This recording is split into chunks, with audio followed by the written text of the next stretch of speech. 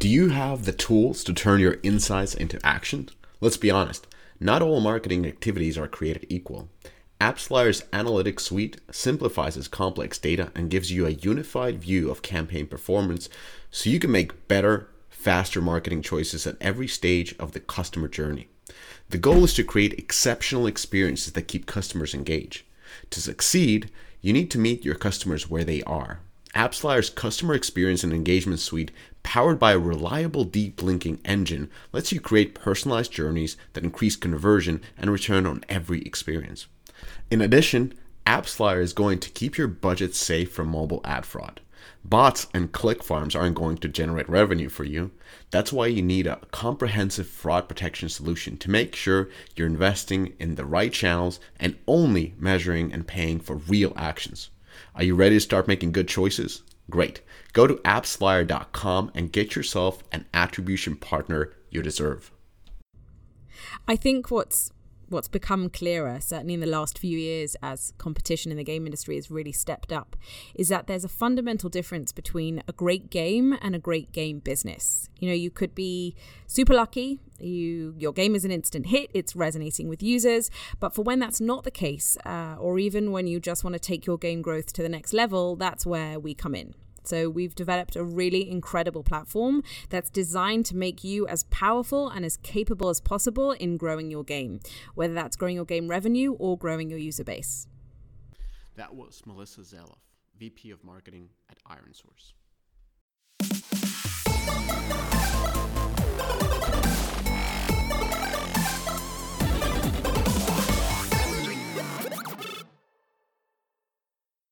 Joe Sheppy, welcome back to the podcast. This is the third time now, probably, right? Yeah, third time is the charm. Aside from maybe some of the conferences and things.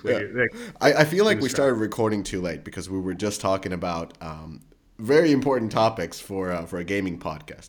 When to have your second child. Debating whether it's 2 is bad but 3 is good, and you were talking about the psychological effect, and then 5 is kind of stretching it. I was at the 5, so I'm just at the cutoff point. 6 is too late already. And then we were talking about being a good fighter if you have an older brother, because the older brother will beat the fuck out of you for entire you just have to become a better fighter throughout when you're growing up. So important topics. Exactly. Yeah. As usual. So for folks who don't know 12 traits, and we're kind of touching upon 12 traits because this is the whole story here. I'll just give my quick spiel so that you don't have to self-promote your company. I will promote it for you. I know self-promoting your own company is always weird. So and because that's what we do all the time. But just in short, 12 traits. I've used 12 traits for at least 2 years now. It's been fantastic in recognizing the audience you're making your game for, really allowing you to talk about your players even before you have your players and start designing your game towards those players, understanding deeper than the just demographic, understanding what those players enjoy in the games that they're playing, and then transferring that information into marketability data. And really kind of using that targeting data to test out different marketing campaigns with the use of 12 traits. Personally, I just actually ran some more marketability tests, and essentially every time we've been lower and lower and lower, and we use Geek Lab to measure our marketability, and the latest tests were basically they're like, we're not believing you, we have to go in, and they're like, no, this is true, and then let's run a long form test for a wider audience on Facebook, and still the test became really good, just by understanding the audience and being able to consistently improve the message you're doing for your audience. So that's my tangible impact of using 12 traits with understanding audience and improving marketability. But what I wanted to talk about to you is a few things. One is 12 traits is no more. If you type 12traits.com, you go to Solston, and that's another thing. And then I wanted to, of course, talk about the IDFA and how everything that you guys are building is going to fit in the new world of less targeting. So where do you want to start? We can start with Solston and the name change. Yeah, I can just jump in. Does that work? Or that's how podcasts do. Like it's like you're here to talk. I just I just tried to kick it off, and I'm here to ask stupid questions. So maybe as we started 12 Traits about 4 years ago, and the name happened it was a very subtle thing. We were in a cafe in Colorado, and Bastian, my co-founder, was like, how many traits do we measure on people, on players? And I was like, hundreds. One day probably thousands. But then the question was, well, how many like major trait categories do we measure? It's 12. We looked at 12traits.com. It was available. We got it. I was on a podcast with Mark Randolph, the co-founder of Netflix, a few weeks ago, and he was talking about how they named Netflix like, I don't know, it was like Dog Kennel. They named some like horrible name, and they're like, what? Let's name a name so bad that we're gonna have to change it someday. And we didn't want to do that. Like, we didn't want to go down that direction. We were like, well, if it's 12, we'll appear at the top of conference lists. There's a lot of kind of strategic benefits, but the plan to build the company was always more or less under the radar and doing it through referrals. I think one of the most important things whenever somebody's building a new project, a new company, is what do the people say? What do the players say? When our investors came to us and they said, how do you guys do sales? And we said, our customers literally tell each other. That's how we do sales. And I think for us, not focusing on brand in the beginning, which was hard for me, given I used to be a UX director at McCann. So, brand is kind of in my blood. My dad ran a marketing company for 30 years growing up. So for me to kind of, step aside from brand and focus on just product and really creating a super high quality product that delivers tons of value, we wanted to sort of get everything else out of the way. And so that's what we did over the last 4 years was focus on building this tool that really enables game companies to deeply understand their audiences and then create heartfelt experiences for those people. And I think based on the logos and based on our retention and based on the clients we work with, we largely achieved that. But the sort of the vision and the mission of 12 Traits and now Solsten has always been, how do you actually allow technology to be better for people? How do you let it be, engaging, playful, but healthy too? I don't think there's any game company in the world that's out there like, yeah, I want to just like fuck users over all day. There are some. And take their, I think those ones, and we might know the names of them. They all burn out too. Yeah. So even if they like realized it, their own selfishness leads to the destruction of their business, because it's not sustainable, right? Like anyone who's addicted to a game in the long run, they're not going to be paying money. Something's going to happen. They're going to blow out, burn out, whatever. Yeah. I used to head up UX at Big Fish Games, Big Fish Casino, perfect example. Like we had to make that game so that it was better for people. You can't just like keep squeezing money out of users. It's not okay. So what, going back to the vision, which is how do you make technology healthier for people? That's part of why we're in gaming. There's more behavior in games than any other technology by far. We can learn so much. And so we knew we were going to rebrand at some point, and we started going through different names. A lot of what we do is very human. As long as you don't pronounce Solsten properly, if you're going the Swedish route, you say like Solsten. With then you're kind of veering off, I guess, with what we were intending. But when you say Solsten, there's that word soul in it, sten, stone. So it's got this solid thing, and there are these artifacts that Vikings would use to sail, across the ocean and navigate, and they thought they were magical, but ended up being super scientific. And we actually, a lot of people don't know this, we started the company in Stockholm. We're in Minnesota, which is where most of the people from Sweden and Norway, half the country went 100 years ago. So there's kind of this like Nordic past that's there, and it's kind of an ode to that. You have Vikings there too. In Minnesota. Yeah, they came. Yeah, the football team anyway. Yeah. Well, you still have like this is a little side topic, but communities in Minnesota that linguists will study to learn like Swedish and Norwegian from, because it's like still the Norwegian from like 100 years ago. So it's like frozen in time. Yeah. So if you like listen to Swedish here, people are like, what is this? And it's still like the same dialect from this little town, and in Sweden it's gone Yeah, now. It's like a exactly. dead dialect. But it's kind of funny. So, you know, there's always been broader ambitions to, like, when we describe our product, people say, well, what is it? It's really the operating for creating heartfelt experiences, for creating experiences that resonate with people. And it's the operating system that you're going to go into, plug into. And if you want to do that, if you want to understand your audience and have technological enablement around that, and we're really entering the era of experience. You know, this is, if you're just thinking about experiences right now and how you holistically understand your audience, you're still early. Like, you have a competitive advantage if you're doing that at this point. 5 years from now, 10 years from now, the companies that are the best at that will be the brands that we're thinking about, that we're talking about, the games that we're talking about. So, you know, it's still early on, and for us, creating a name that, you know, we're from this space, not just within games but also beyond games.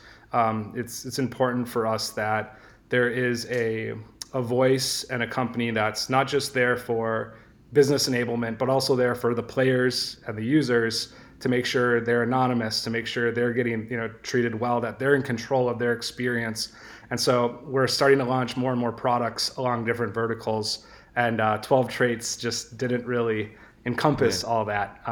So that's part of the So rebrand now. rebrand is the rebrand, like, is it only about new name?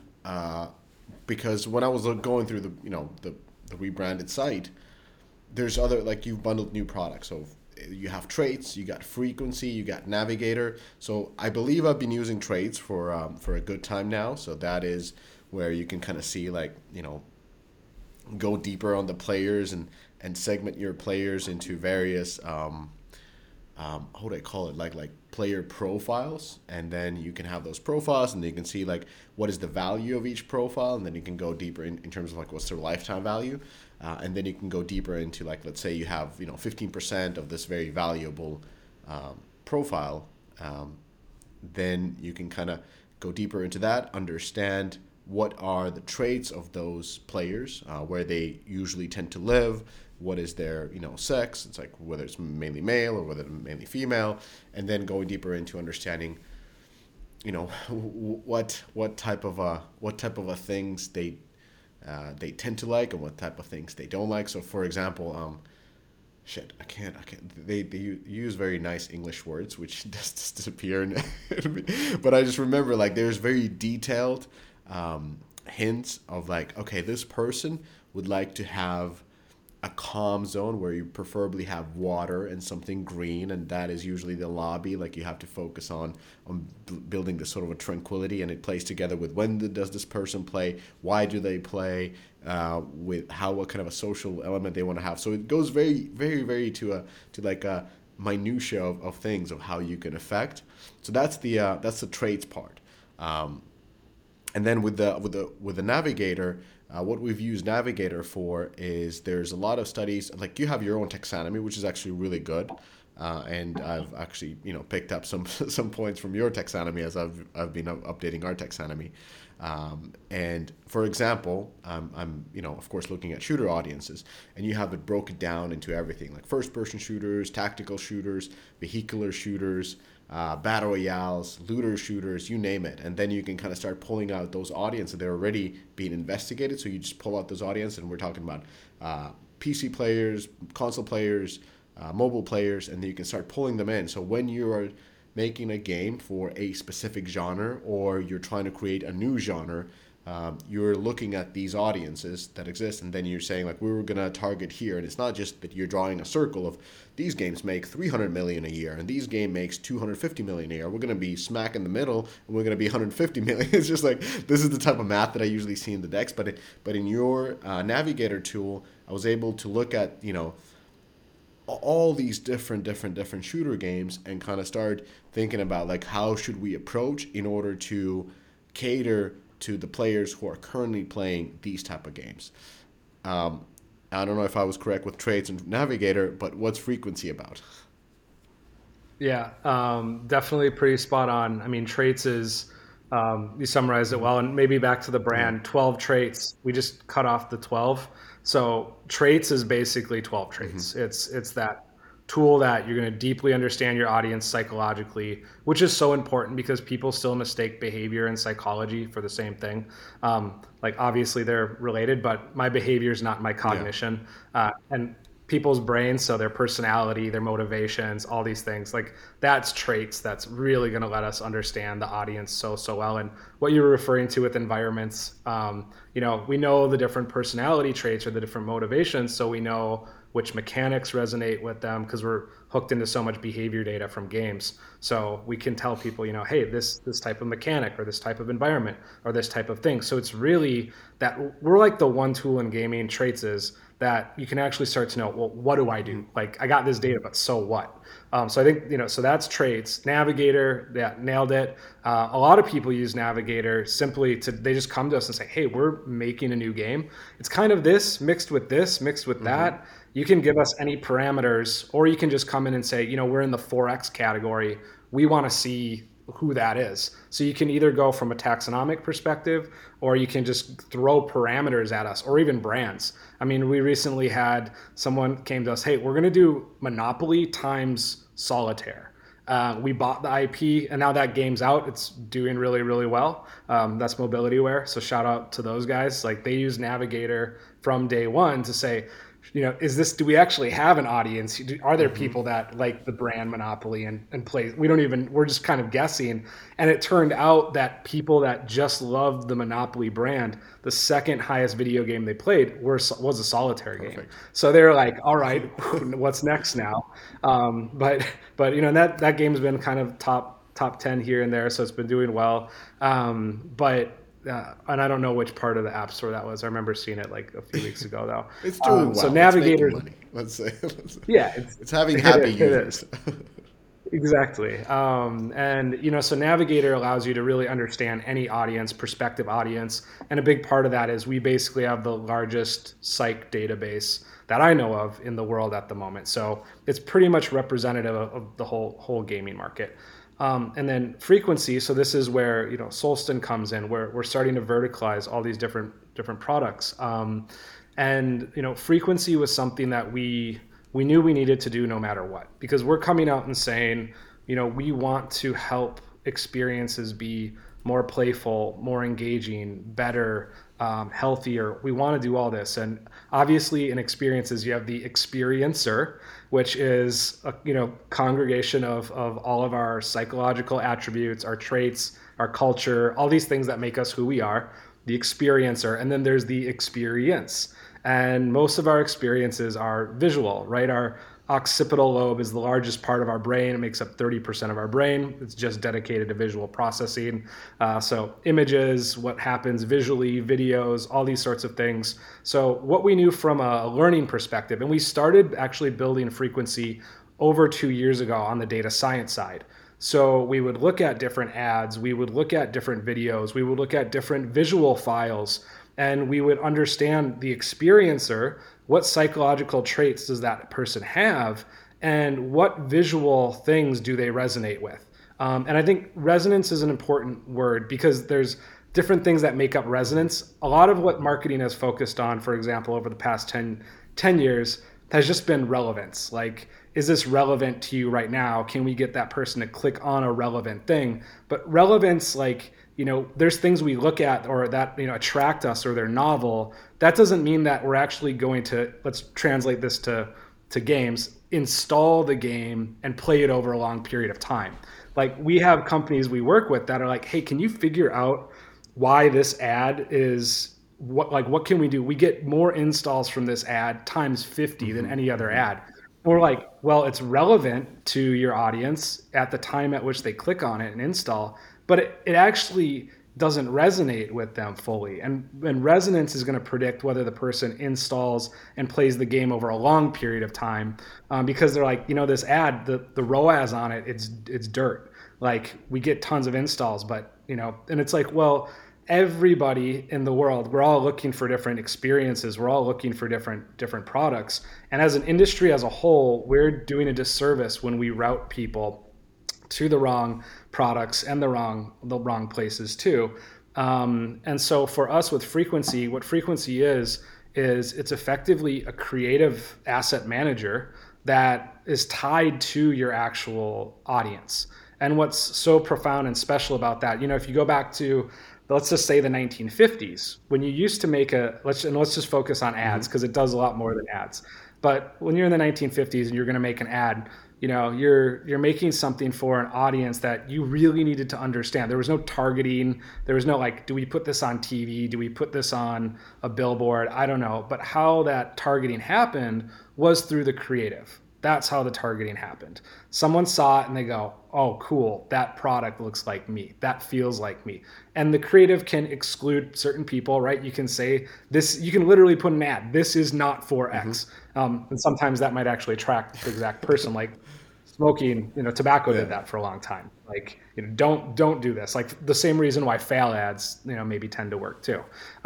So there's certain, ways we attract people and use different creative to attract people. And obviously, like with IDFA deprecation and what was happening there, that was the moment where we realized it's time to actually productize the intelligence that we'd been training for a while, which was, how do you match visuals, different visual stimuli to a human being, to what resonates truly with a person? So what Frequency allows you to do is upload any image.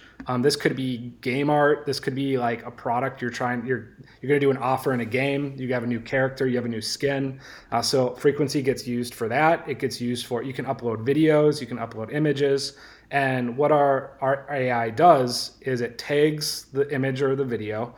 So, person, running, sunset, cart, it does all that automatically for you. So already it's kind of like Google Drive on steroids.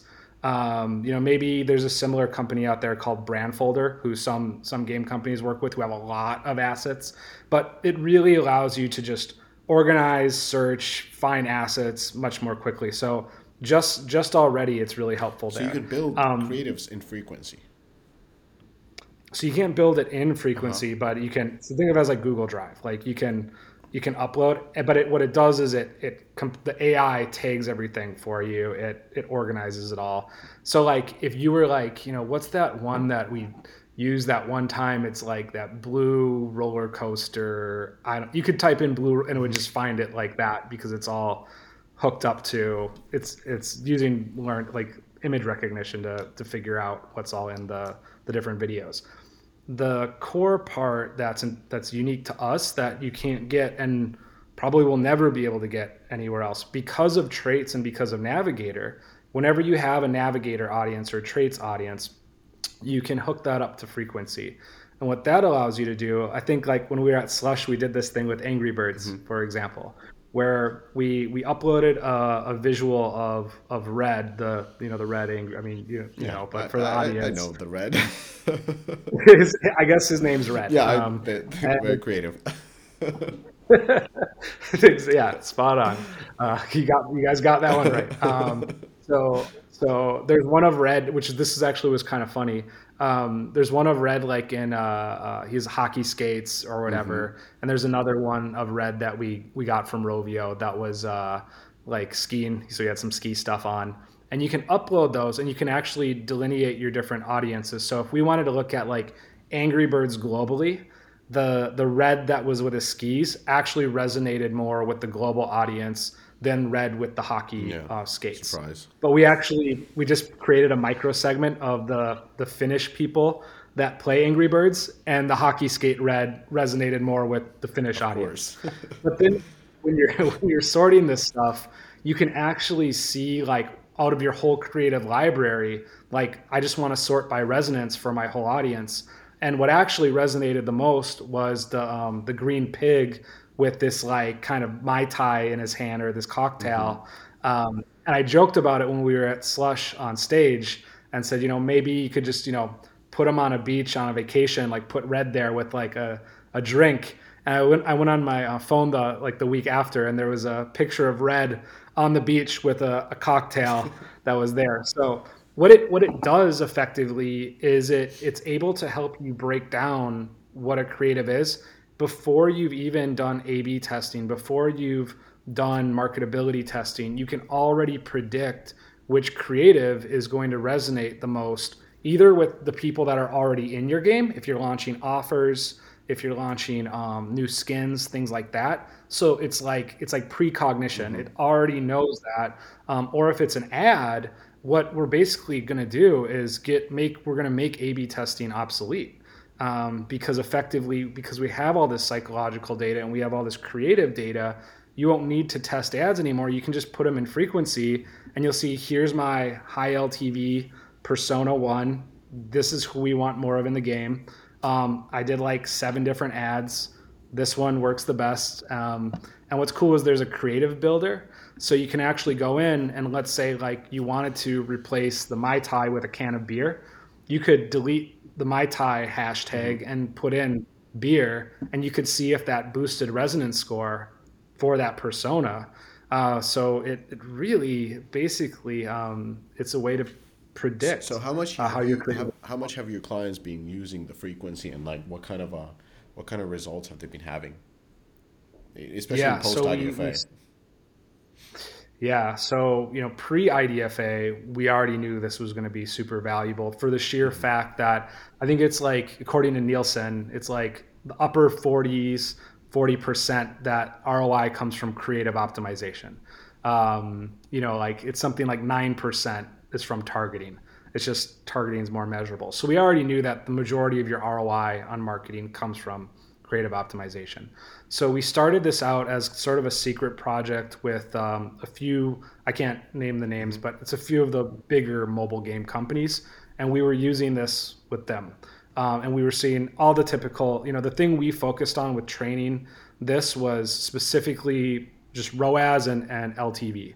We wanted to see, are we getting, good ROAS and LTV over time? Are the people that we are acquiring, are they high quality installs that on day 100, on day 200, they're still a part of the community, they're still a part of the game, like really focusing on that. Rather than just driving down CPIs, rather than just driving down, oh yeah, our day 7 retention is great. Okay, fine. That's great. It's a good KPI, but what about day 30? What about day 60? What about, day 100? And so we train the models off that for the first year and a half, and the results were awesome. Even with like, and back then the models were okay, like they weren't perfect because we still had all the psych data, but we hadn't amassed tons of creative data yet. There's a lot out there, but bringing that together. And so right now we kind of cut it off. We have 6 customers that we just brought on that are fully using it. We haven't opened this up to the world yet. So those 6 customers that are using it, every single one of them is just like, this is from the future. Like it's, Zach from Mobilityware was actually, because he's the VP of marketing over there. He was just like, literally, where has this been my entire life? Like, this is ridiculous. So, we're going to be doing a global release in the next 3 to 6 months where everybody can start to get their hands on it. We're opening up to, if we've worked with you in the past, we're opening it up to people that we've worked with. And because we don't want this to just be like, wow, this is awesome. For us, what frequency is really about is stepping into something and going, wait a second. Like this feels like when I went from MapQuest to Google Maps. Like this feels like a quantum jump in technology. And so, we know the data science is solid. We know that part's really good. And now it's just really kind of with the current customers that are there, ensuring that we can keep this going over time. And so what happens now is with creative specifically, it's like 19 out of 20 will just knock it out of the park. But as data science and AI goes, there's like one that's like, well, that was a curveball.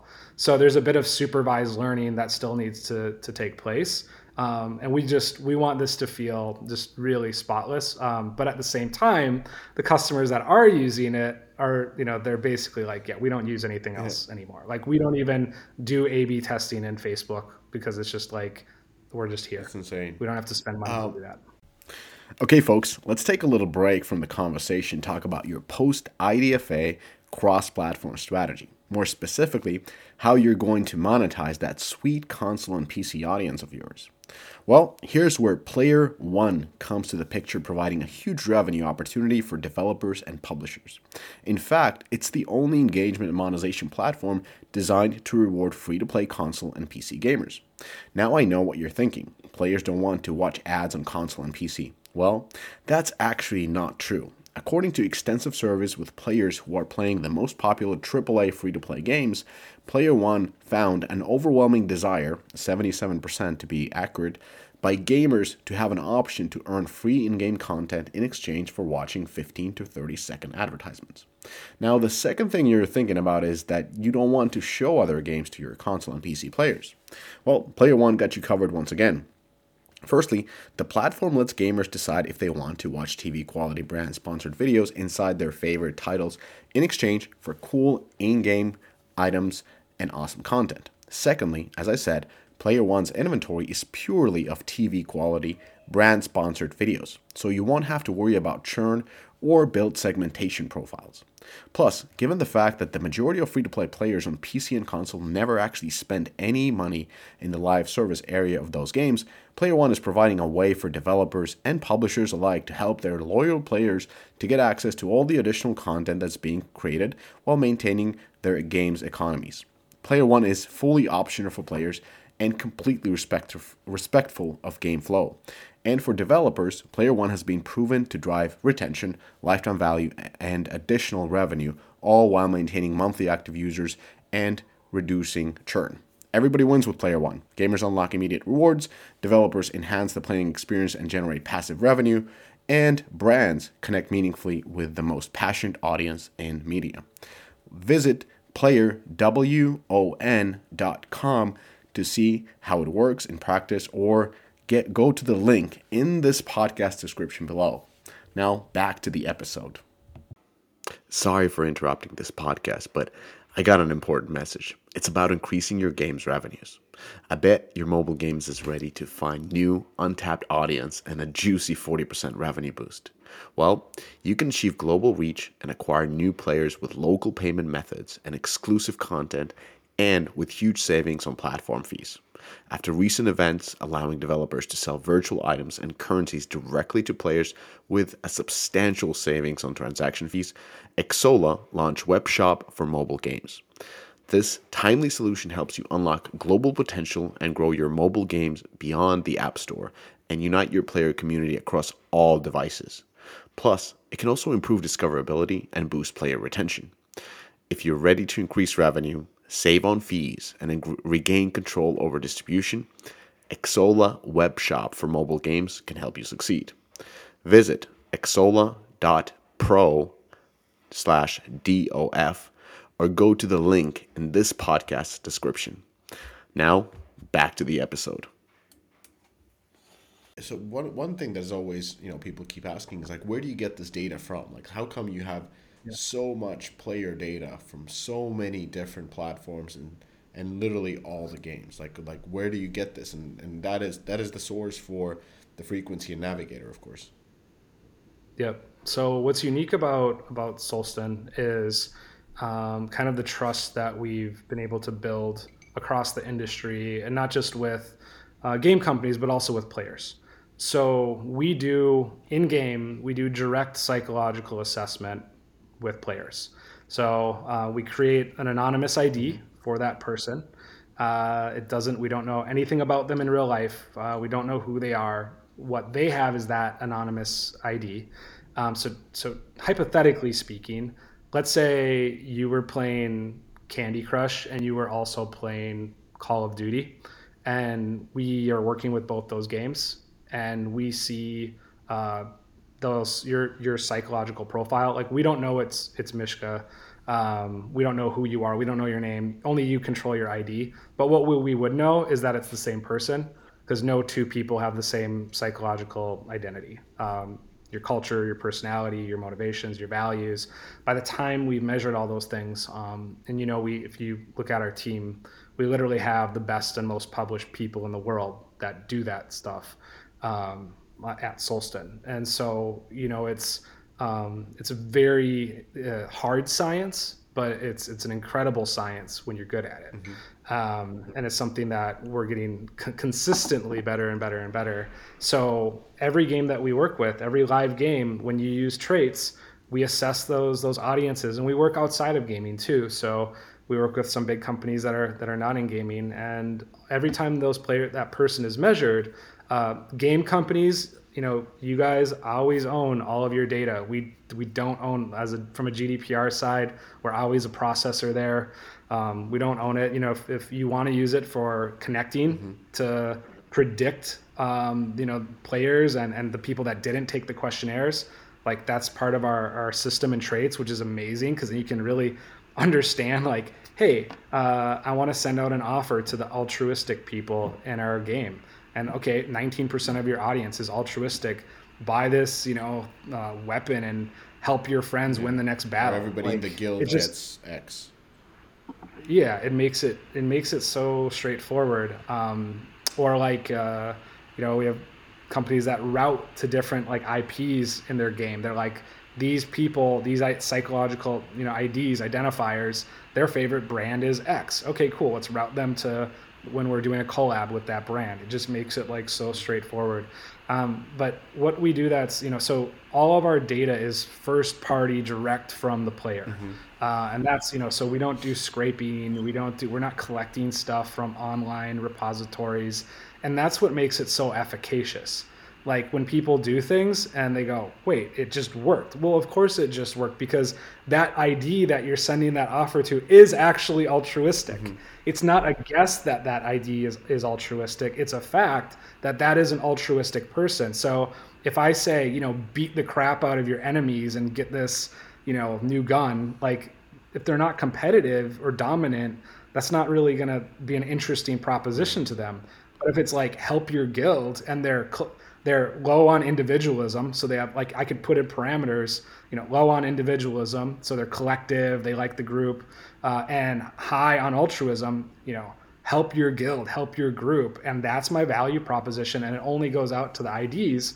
Everybody in your game is going to be happier now because they're all only getting stuff that's not just relevant but resonant to them too, because it's resonant because it's a part of who they are. Like if you're a competitive person by nature, like you don't just wake up tomorrow and be like, oh, not competitive anymore. Like we all know someone in our life, whether it is a younger brother or sibling or someone who is super competitive. You can't beat that out of them. It's a part of who they are. And that's what traits does, right? It doesn't measure soft stuff. It measures the things that are like quintessential to who we are. And that's part of why it's so efficacious when it does get used. So, from a data perspective, what we've done over the last 4 years is every time we measure a person, that goes into our database. And it's kind of like an anonymous amorphous brain. So it's never looking at individuals. It's constantly, it clusters around psychological similarity, kind of like the Harry Potter sorting hat. We actually have a patent on that. We have the patent on the ability to put people in groups psychologically based on similar psych traits.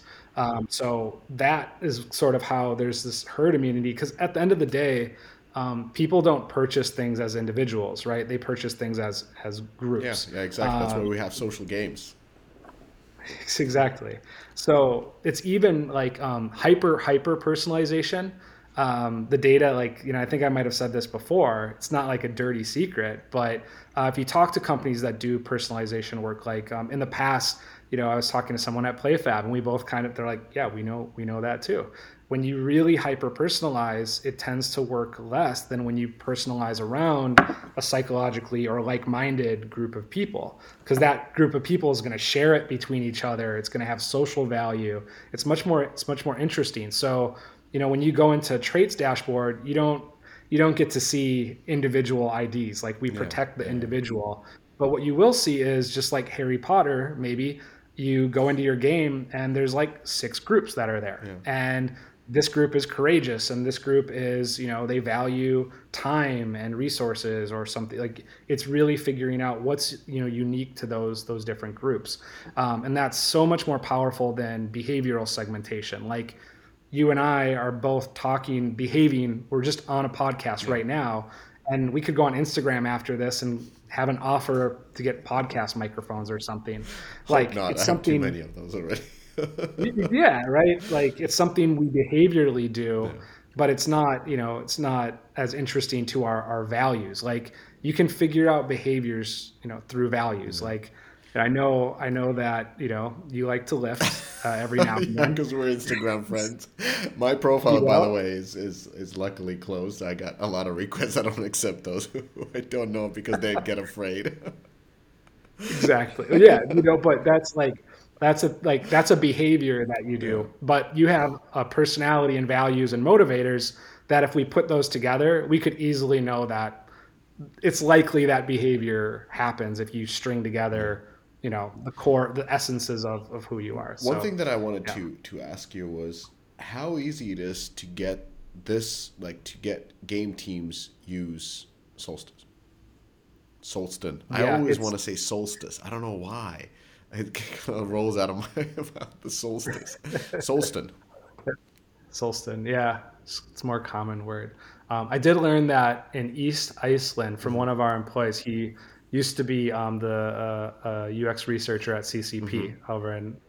We work with those guys too. But he said one of the biggest Solstin mines is actually in Eastern Iceland. So that's like, maybe I don't know if that helps, but But here, there's no solstice mines yeah, in because Iceland. here's the thing: like you Uh, guys have so much information, so much data, yeah, and having worked on the game team side, it's like we get this stuff coming in left and right, and like especially the player research departments are more often used as like stampers inside the company. It's yeah. like, can you stamp that this is fine? And they would come in or they would help you do, their FATUIs or some player research stuff that they're doing. Customer like, yeah, thanks. This is really for the executive, so thanks for that.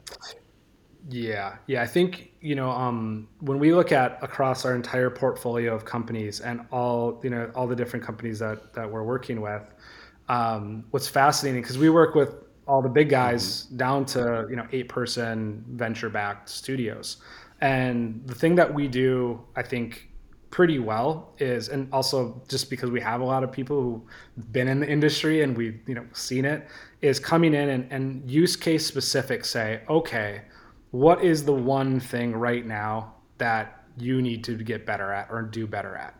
And then that helps us first pick a product vertical. So, if we have a live game, it's been out for a while, and we're like, we need to refresh the audience. We need a new audience. We need to get our in-app purchases up. We need to, okay, traits, great. And then within that, we can start to dive and we just like go there. If someone's like, I'm making a new game, I'm considering using this IP, considering not using IP, or I'm thinking about this art style, or I'm thinking about this theme, great, Navigator, let's go. Or it's like, what, all this IDFA stuff, we're still lost. Like, we're trying to get back to where we were before, or we're trying to improve our marketing, or we're trying to improve our ROAS. Like, we're just, what do we do there? Frequency, boom. So, or we're sending out offers in the game, or we're coming up with new skin ideas or new sort of item ideas. Frequency, boom.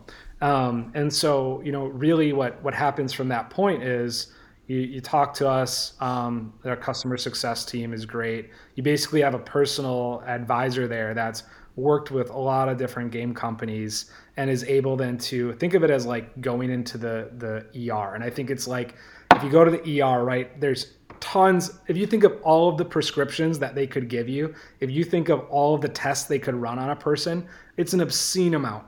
And what we see a lot of companies do, and even bigger game companies, their research teams, their data teams are sitting there like basically looking at what is every single pharmaceutical or every single test we can run, and then they're lost in the data. And they don't really, and because a lot of times some of those people have never worked on game teams, and it gets lost in translation then. Like you said, it might be, hey, can we get the stamp of approval? And what the stamp really, what we're really asking for when we send things to research is, am I going to use my development time as my research budget? Because my team of developers is expensive and I need to get this game out and I need to get it making money.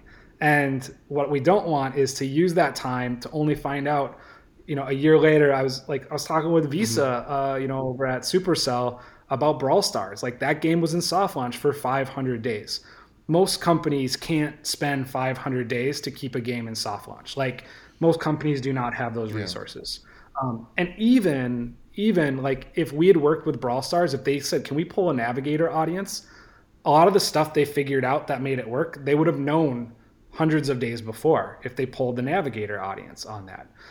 So it's like, yeah, I'm so happy that Brawl Stars ended up working out in the end, but why wouldn't we all be happier if we could hit our market audience much, much earlier?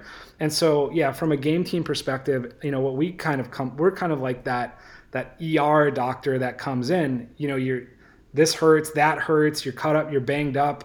Like, what you don't want is somebody doing stitches on your arm. Like, yeah, you might need stitches, but if you got a broken femur, your femoral arteries bleeding out, not to get, vulgar or gross here, but like, that's what needs to be addressed.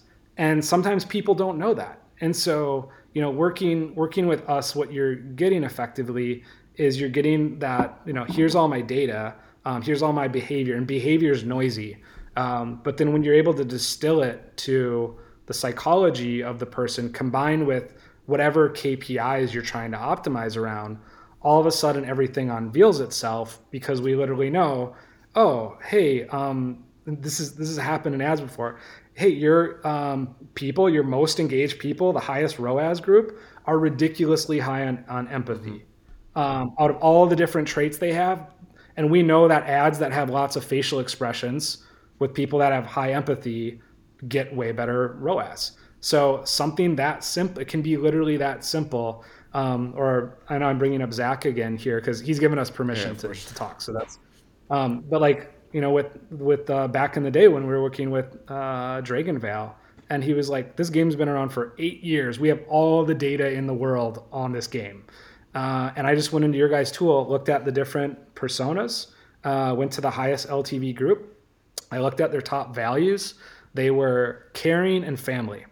And I was like, what if we just put together Baby Dragon with a family being cared about? Just that. He's like, I didn't even need to. And they got 34% uplift in conversions on their app page on top of anything they'd done in the past 8 years. Like, this is like peak times of Dragonvale too. So, that just shows you right there, like, it can literally be, it cuts through the data to now what, what can we do? And on the simplicity side of things, that's our job to say, okay, what are you guys trying to achieve or accomplish? Here's the correct product vertical to start. And then here's the correct use case. And then from there, for us, we have pretty much we have negative churn. So as a company, we have negative churn, meaning we're upselling and less people are leaving than are here. Like, our same customers that were here for when we had our prototype 4 years ago, most of them are all still customers. And what ends up typically happening is there's a success case that is like, okay, I can put value, I can put money to this. Holy crap. What else? And it's kind of like, okay, now we fixed the femoral artery. We're not bleeding out anymore. Maybe you can not just do the stitches here, but maybe you could take these supplements. Maybe you could, and it's a holistic sort of approach towards not just your game, but your actual company. Like, what we do, it's informed portfolio strategies at some of the top, game developers. Like, what IPs do we acquire? What kind of spaces do we double down in? So it's really like, it doesn't sort of, your audience never has an end. It's your niche, you're the creator, you're the creative. And the deeper you understand your audience, and then have the cool part about Solstin is we have tools that enable you to do it then. It's not just like, here's information. It's now here's technological enablement built around that. But the deeper you understand your audience, full stop, you will win your market. Like, if you understand your audience better than anyone else and then can serve them, that's the second part. If you can do those two things, you'll win. You can't lose. So who's the one of the questions that I get is like, who's the audience for Solstin? Like, who are you approaching with? Because big game companies tend to have all of these kind of factors covered. Like they have their marketing team, and of course, marketing team is always looking for whatever tools they can use to improve their targeting, to improve their ROAS, to decrease their CPMs, CPIs, to Yep. increase their IPMs, et cetera, et cetera. And then you have the market research teams, and you have product marketing teams, et cetera. So when you're offering this product that now has three different verticals, like who should the game teams be thinking of? Like who's the main user of this, or should they have multiple main users? Like how do you approach this, and how do you bring these Yeah. tools? So, I mean, out of the top 10 grossing gaming companies in the world, eight of them work with Mm-hmm. us. So, the reality is what typically happens, and we have like open pricing schedules with a lot of these like a menu, where they can come in and select the different things that are there. And so, when it comes to the real big guys, what typically happens is they go, we have a whole team dedicated to that. Like I talked to the CSO at Activision, and then he goes, "No, we don't. And we've thought about things like this before, but this is like you guys actually are doing it." And so and it's usually people that and this was like maybe a year ago or 2 years ago, where that's part of the name Solstin is people thought it was magical. It ends up being a scientific object. Like we've been incredibly scientific from the beginning. It's just a matter of time. The great thing about science, right? Like Neil deGrasse Tyson says, like whether you believe in it or not, it's still true. So like when we were building this, like if people didn't want to believe in it, that's fine because the science was there. So eventually it's true. But so with the bigger game companies, it's really, your team, what's your team working on? What are they working through? And what we typically enable is if you're on consumer insight, if you're in marketing, if you're in product development, what we're actually enabling you to do is focus on the stuff you do best, being creative, doing customer insight work. It's really automating a lot of things that are really, really hard to do. And then let's skip down to like a 8-person game company, like mainframe guys. They use us quite a bit across the board. So we can do we have integrations with like Playtest Cloud, testing assets, testing resources. So you can actually know like which personas tested well in different scenarios. And so, when people come to work with us, it's typically, it's someone coming from marketing who's saying, I want to increase my ROAS. I want to do this. It's someone coming from product saying, I want to create a better experience that's more engaging, improve LTV over time.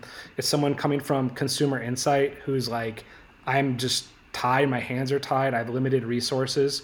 And consumer insight's the funny one for us because we either get people that are like just in love or like obsessed with what we do, or like, I don't want to say like, oh fuck it, I'll say it. Like it's almost a fear because so many consumer insight people have been put in a corner and separated from game teams, and they feel like they're holding the information. Yeah. And so that's something we work through.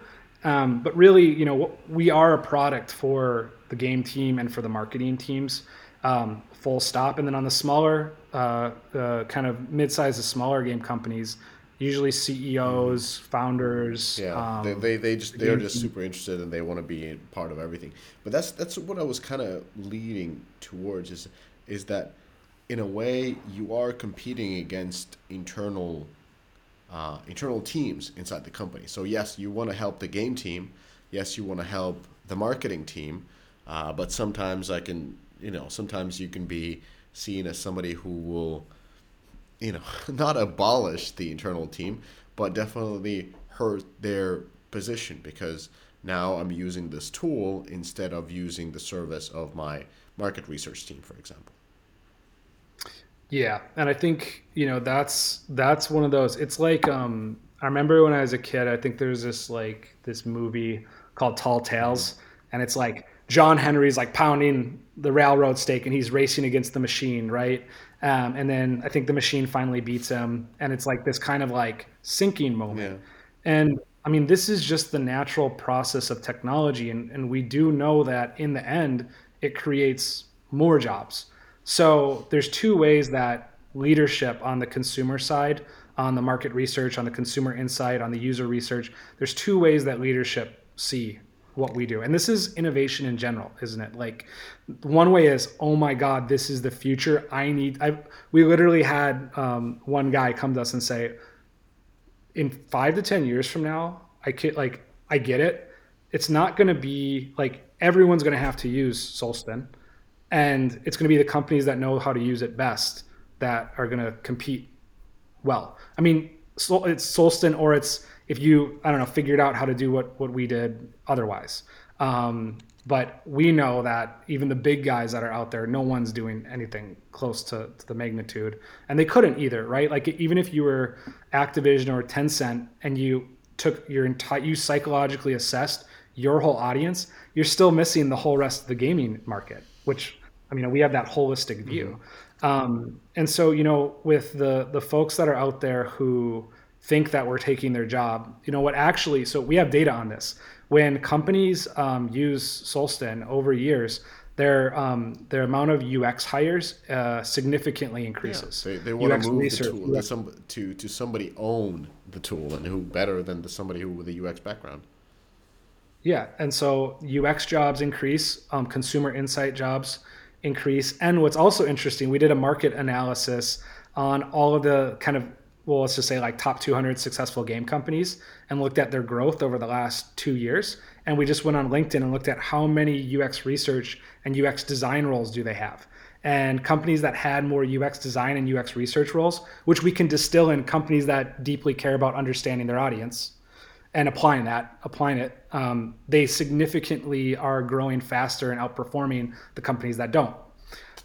So, it's kind of, it's like we're in an experiential economy. Of course, if you can compete on experience better, you're going to get there. So, we do realize there's, I would say last year, early in the year, was a lot more of those breakthrough moments. Like, we had someone at one of those top 10 literally bashed us in a meeting with all of her executives, and a week later came around in a call and said, I need to apologize. Like, we don't do any of this. We can't do any of this. And I felt like all of a sudden, like, wait, this is all my job. And I got overwhelmed and was like, who's this other company doing my job?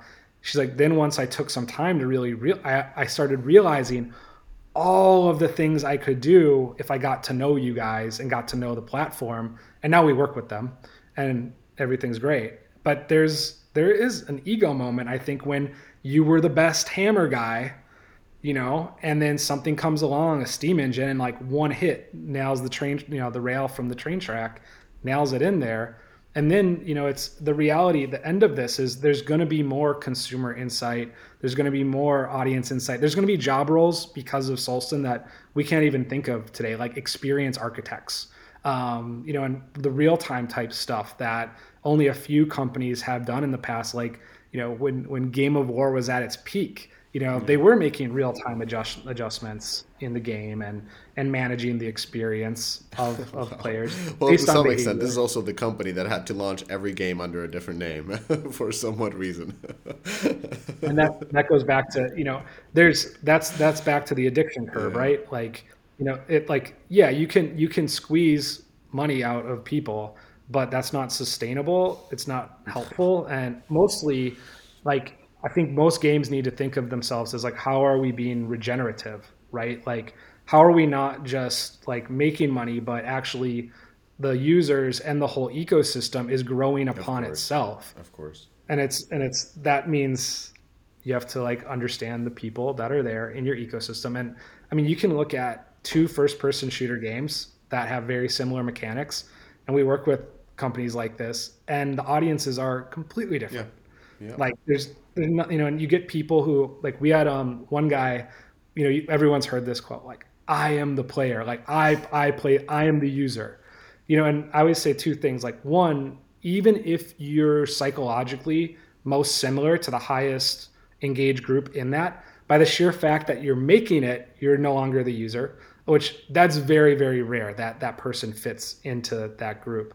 What's more common is we'll typically see in a lot of, especially like more hardcore or mid-core games, there's usually like a fifth or a sixth persona that makes up like 2% of the audience. They tend to be like lower LTV compared to some of the other groups. And like we literally had a CEO of a company we work with. He was like, that's me. Like I'm that persona. And he's like, I just had this like blow my mind kind of moment because I realize I judge how good the game are when we have our sessions and we play as a team and we give feedback. I judge this game based off of how I feel about it. So I'm kind of speaking for this fifth persona here, which is not the audience that is the largest market audience from, they know that from Navigator, that has the highest LTV, per person. So he's like, I'm actually leading us down a path where I'm limiting our market size because the game design choices is focused on that group. So, full circle, I think it's like, a lot of people ask like, well, what can we do with Solstin? And it's like, well, where can your imagination go? And I think that especially on some of the consumer insight sides, we're limited to the imaginations of the people. And I think it's part of our job to help expand that imagination of people. Like maybe like shout out to Axel, who leads user research he's a director of user research at Mythical. Like he's one of those consumer insight type people that imagination is not lacking. Yeah. The guy literally could probably start hiring, if you gave him a budget to start hiring roles of what he could do with Solstin, like he'd be like a kid in a candy shop. So, I think the opposite problem and the one that we know is going to be the inevitability in the future is now that we can do all these different things, how do we help focus on what's going to have the biggest impact for the company and for the game and for the player in the end? And if we do right, I always tell our investors, like our first customer is the team, because if that's who I care about the most. If my team's not healthy, then we're not going to make good products for people. Our second biggest customer are the players, because at the end of the day, they're the ones getting the experiences, because we're kind of like teamed up with the developer. Our third customer is the developer, and then fourth is the investor, and then the founders, and then we come after. And if we do right by people in that order, we are going to make incredible experiences, and we're going to have an incredible business. Unhappy employees don't make good products. Yeah, that's very true. So for companies kind of looking to work with Solstin, where should they start? Like I mean, I can tell to the ones who have still games in development or are thinking about entering new games. It's of course starting probably with Navigator.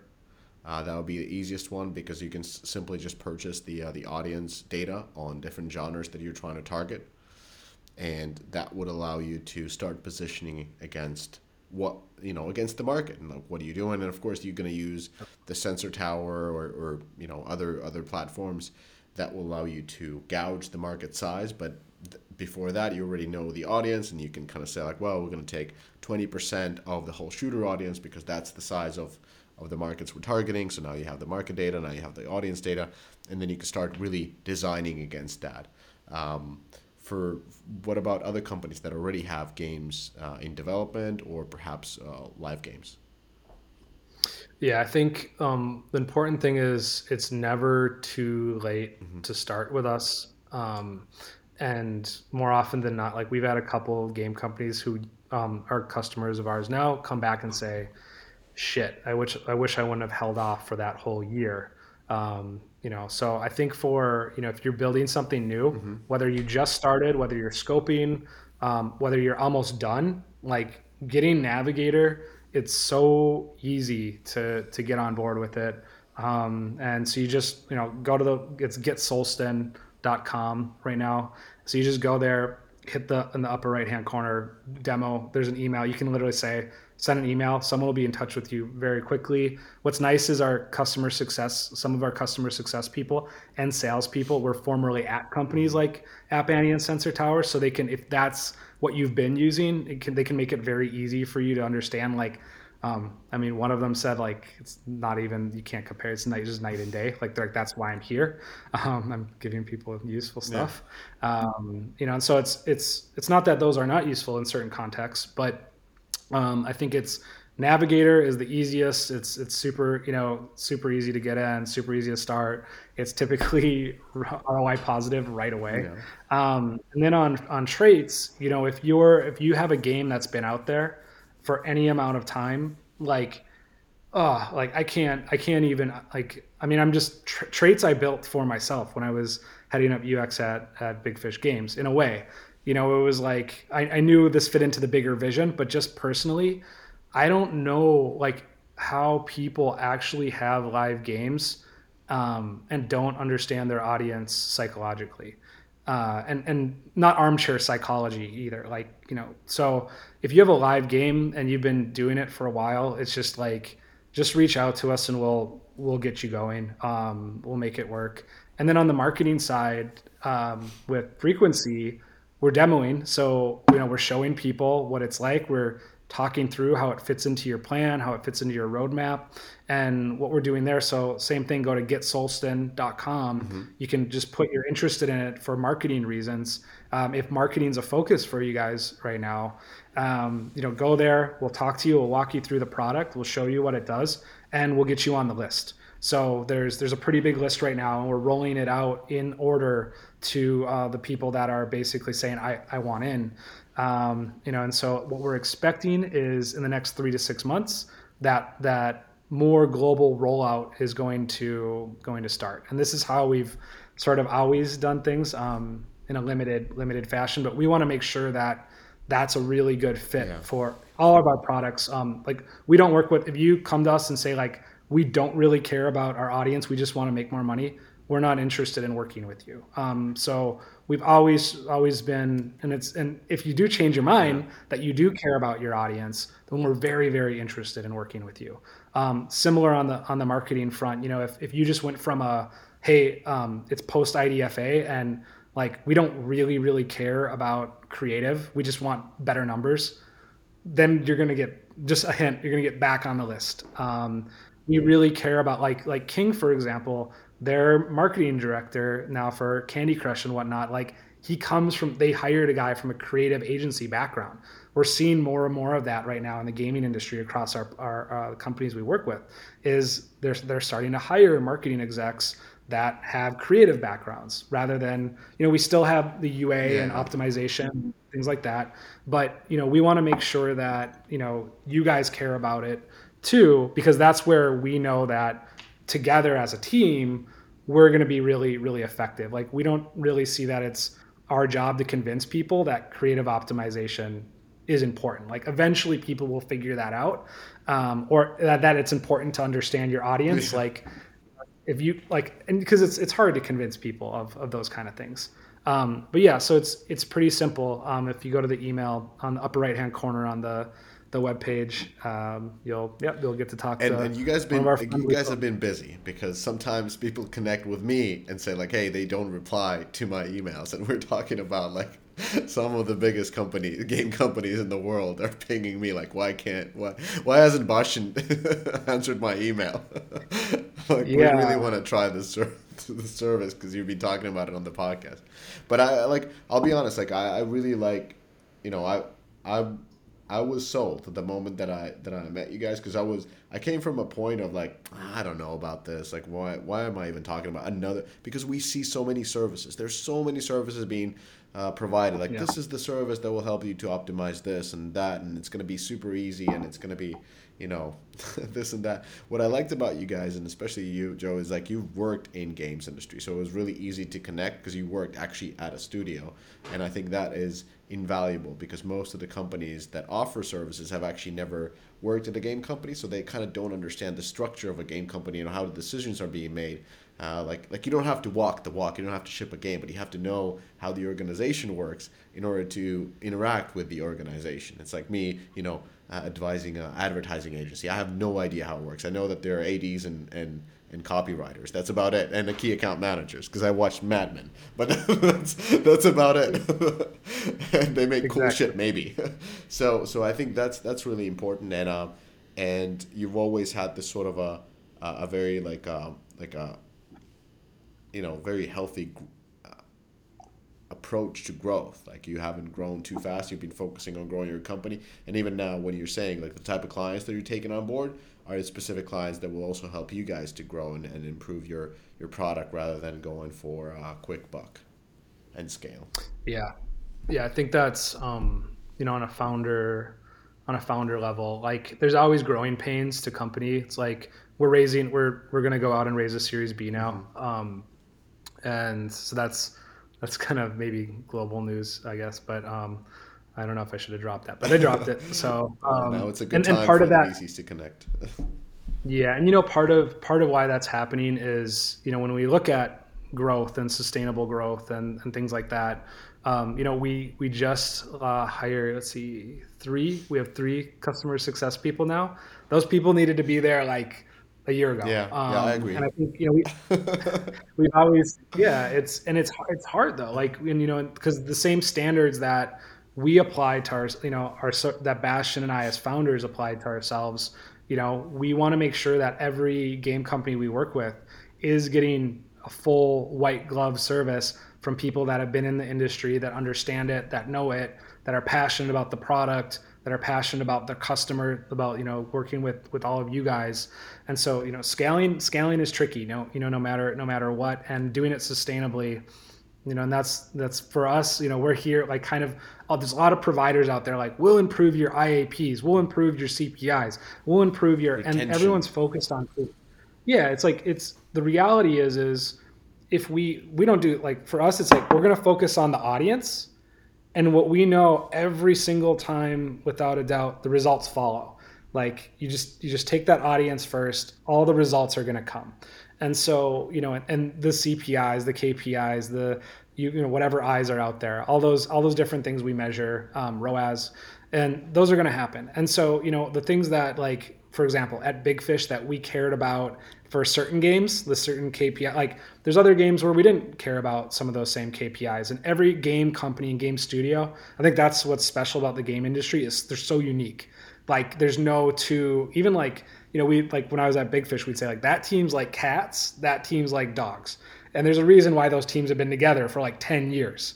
And they work. They make good games, like when we keep those teams together.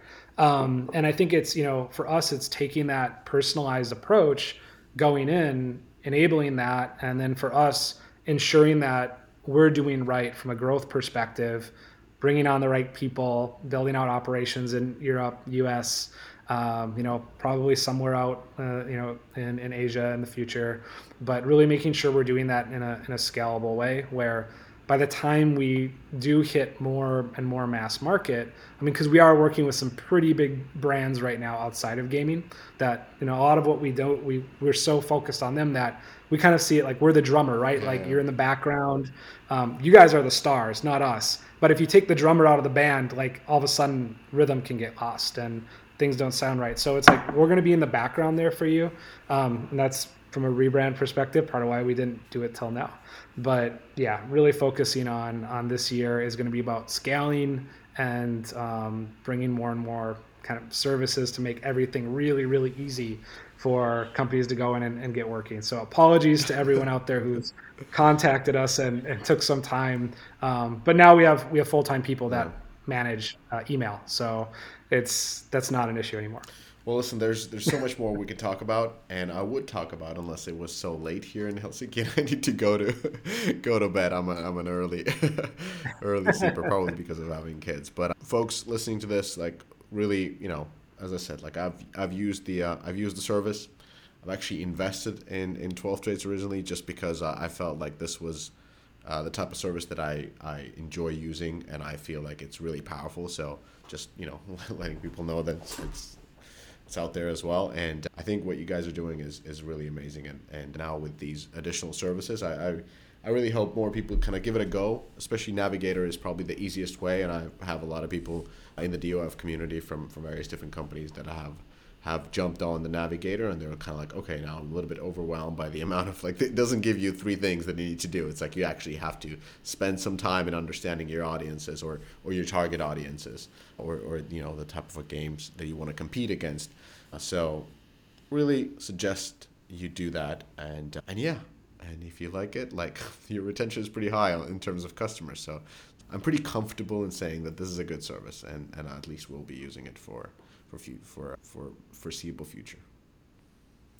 Cool. Thanks, Miško. All right. Thanks everybody for tuning in, and the link's in the description below. Get Solsten, and that's it. Bye, everybody. Thanks, everyone.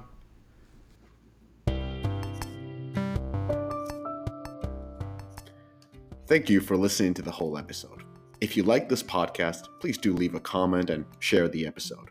If you want to access the Deconstructor of Fun community with hundreds of senior games folk, go to our website and apply to the Slack group. And if you want to get notified of all the new content we have coming out every week, do subscribe to the weekly Deconstructor of Fun newsletter. Finally, do remember, we love you guys and we appreciate you guys. Catch you next time.